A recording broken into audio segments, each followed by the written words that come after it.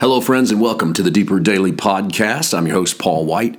It is the 30th day of December, and as we reminded you yesterday, today will be a special essay edition because we skipped the essay edition for November because we were in Advent and we wanted to take some time and treat that properly. This written version of the essay can be found at our website, paulwhiteministries.com, but it will be found under the November 2022 heading. The December essay edition will be tomorrow on the podcast. So now here is from an old chapter we fleshed out that we originally started writing back in 2016 for a book that was never finished, but a bunch of sermons came out of it.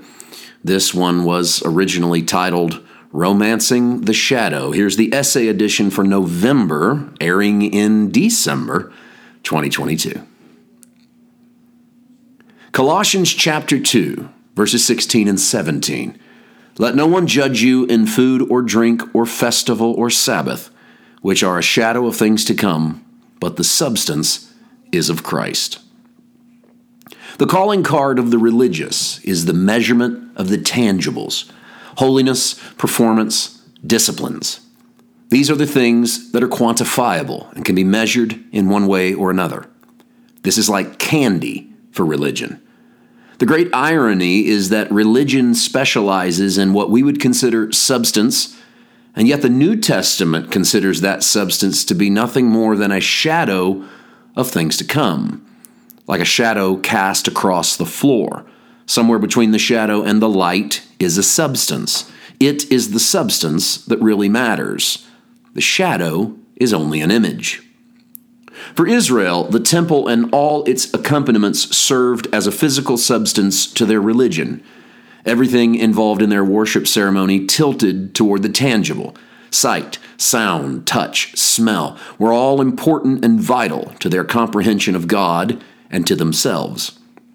When Paul declared these things to be a shadow of things to come, he was introducing a revolutionary doctrine, to say the least. Christianity is less about the tangible, though the tangible can contribute to our concepts of worship and of God. Solace can be found in icons, art, and in the beauty of the physical structure of a cathedral. But the basis of our faith is not on the triggering of our emotions. We have the substance of Christ living within us, while never actually touching the substance that made Jesus human. It is a great reversal that Judaism had the substance and then the substance named Jesus arrived. Once he ascended into heaven and then descended into his church through the fire of Pentecost, all that had been considered substance became shadow to the substance that is now invisible. We give people plenty of reasons to think of us the way that we do. In our best, we hope to be perceived as someone who represents Jesus. However, some see us as bizarre due to the one fact that we believe that Christ lives within us. We make a big deal of this fact in our faith because it is more than a theoretical concept. It is an actual belief. At its core, Christianity does not believe that Jesus is represented within us, but that Christ is happy to have exchanged a natural temple with a body and a soul. He happily went from the substance of a natural temple to the internal, invisible substance of a physical body. This is why we believe it is because Jesus never leaves us. This belief is not ceremonial, it is literal. Perhaps the closest we can come to understanding this concept is to consider those that we love. When we are absent from them, they are just as real in our hearts. We can almost literally feel them, smell them, and hear the sound of their voice. This is more than mere familiarity. This is a deep connection that spans time and space. This could be part of the mystery that Paul spoke of to the Ephesians, how a husband and a wife become one flesh. To illustrate this point, I'm reminded of the time when my wife and I were dating. We lived about an hour apart in the days before email or cell phones or social media. We had a telephone and a car, so we did what generations had done before us.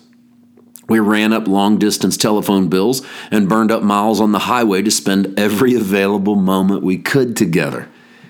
Anything I could have of hers would make me feel closer to her when we were apart. I remember that she had a little red pillow that she had sprayed with some of her perfume. I kept that pillow with me so that when we were apart, the powerful sense of smell could make me feel closer to her. Scent is the most powerful emotional connection. It is possible to be mentally transported back to your childhood with just one smell, like hot biscuits in the morning or fresh linen sheets. This might be why Paul told the Corinthian church that they were the smell of Christ to God. Think of that. When he leans into his church, he picks up the scent of his son. After my wife and I had been married a few years, we bought a house, and while we were moving, I found that little red pillow stuffed away in a box.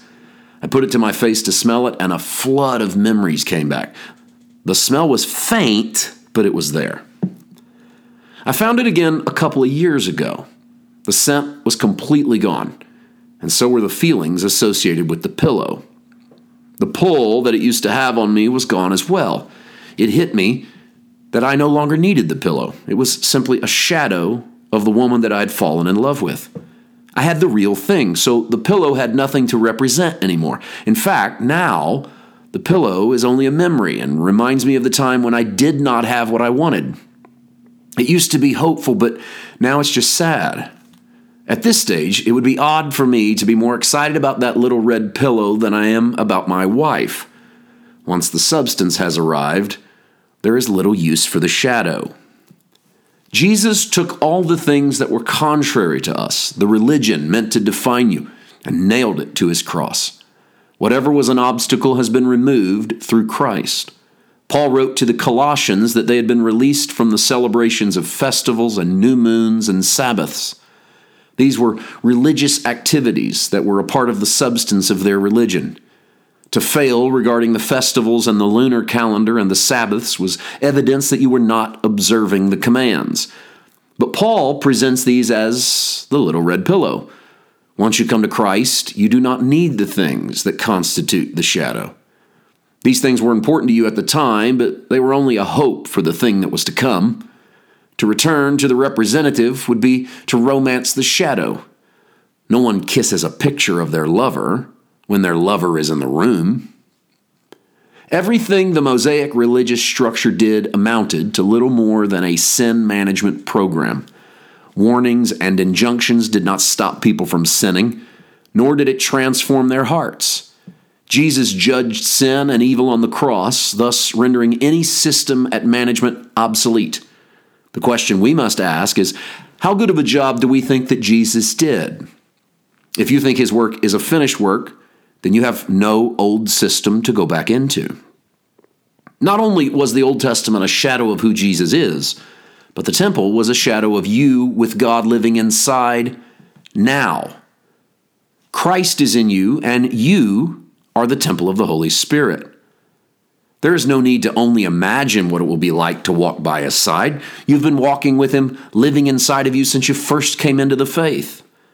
I hope that you can see this union and perceive how important it is in your faith journey.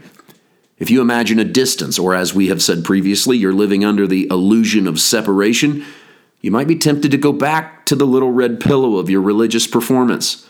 If you're not fully convinced by the substance of Jesus, you run the risk of romancing the shadow of your own dead works. I both challenge you and I caution you. There is no drug in the world more addictive to come out from under its grip than that of religion. At least with drugs or alcohol, you can circle the date on the calendar that marks the last time you fell off the wagon. With religion, you deal daily with the cool shadow of the religion that defined you and find yourself slipping into works and performance, whether you're in the church, or holding a Bible, or even giving it another thought.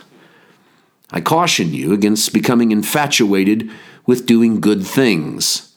They will be so addictive because they are so good, but the doing of them brings you no righteousness, no favor, no special place in the heart of God. I am not advocating for the end of evangelism or Bible study or prayer time. I do not wish to see our churches drained, our offering plates empty, and our seminaries void of students. But I hope that we will do none of those things because we think we derive our grace or our forgiveness from them. When we do, we romance the things while failing to romance the person. This is a word we must come back to repeatedly as the church finds fresh infatuation with shofar horns and prayer shawls, while writing the latest best-selling book on the secrets to unlocking God's favor through the Jewish feast days. May God give us fresh excitement in the true substance, the man, Christ Jesus. May we fall in love with his stories, his words, and his sacrificial offering on the cross. May the resurrected Jesus infatuate our time, our efforts, our sermons, and our songs. May God give us an end to the days of romancing the shadow. The substance is alive and well. Grace to you.